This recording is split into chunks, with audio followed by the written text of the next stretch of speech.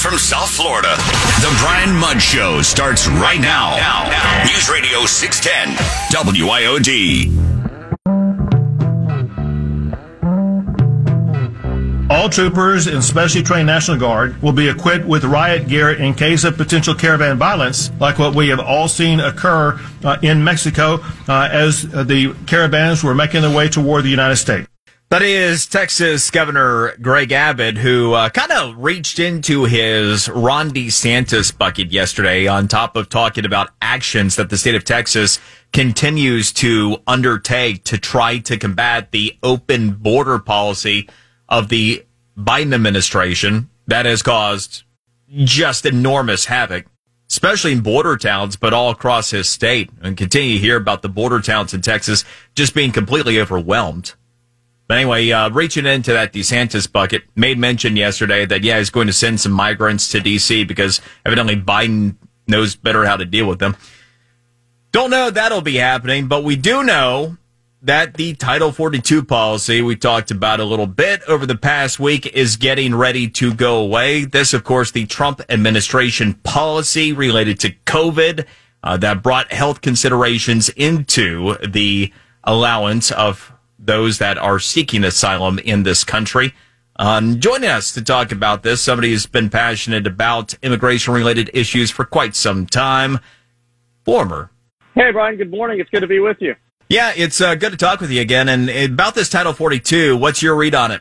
Well, here we go again. The Biden administration is sending the entire world, and very specifically the criminal organizations that make millions of dollars trafficking human beings through Central America and Mexico to the United States. They're getting a message that doors are open again, or at least that it'll be easier to come into the United States again, and we can fully expect these criminal organizations to take full advantage of the situation and to start pouring thousands of unauthorized immigrants into our country.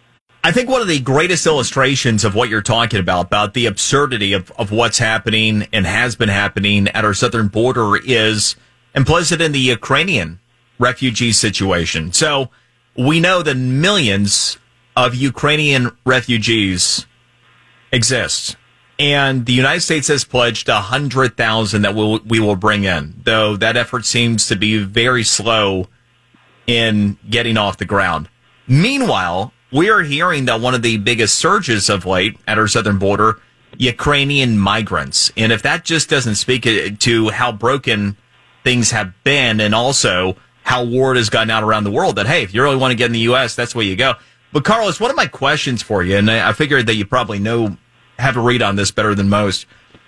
How many people can get to, say, from Mexico City, if they're flying in there, across our southern border without having to grease palms of these cartels in Mexico? Oh, no, you can't do it. I mean, you can't make it through the Mexican desert. You can't know the routes without these criminals. And that's what people don't understand. I mean, I understand, people are resentful of those who are coming across the border illegally. I mean, that makes sense. But those people are victims. I mean, the real culprits here, and these are not just your common white collar criminals. I mean, these people are rapists. They take advantage of children. They pretty much take people's entire life savings and can't really guarantee them anything. I mean, these coyotes, as they're called, and I hate the term because it's almost a little endearing, but these coyotes, they are the worst of the worst. And the Biden administration has handed them a gift from day one by communicating that the southwest border is the fastest and easiest way to come into the United States, whether you have permission to do so or not. And this is so just incompetent what they're doing that Arizona's two senators, Kirsten Sinema and Mark Kelly. Sinema, of course, has a reputation for being a centrist and working closely with Republicans.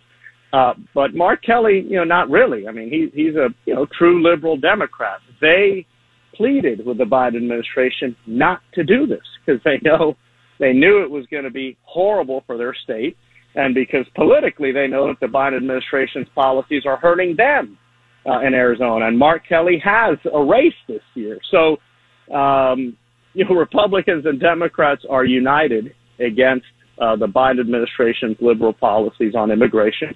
Biden administration is catering to the extreme left of the Democratic Party, people who effectively believe in open borders, and it's just not going to be good for our country. You bring up an interesting point on the politics of all this. I think any benefit of the doubt that it's anything other than a political strategy has been abused at this point. So I do think, unfortunately, the cynical approach of what this is really about is the appropriate perspective.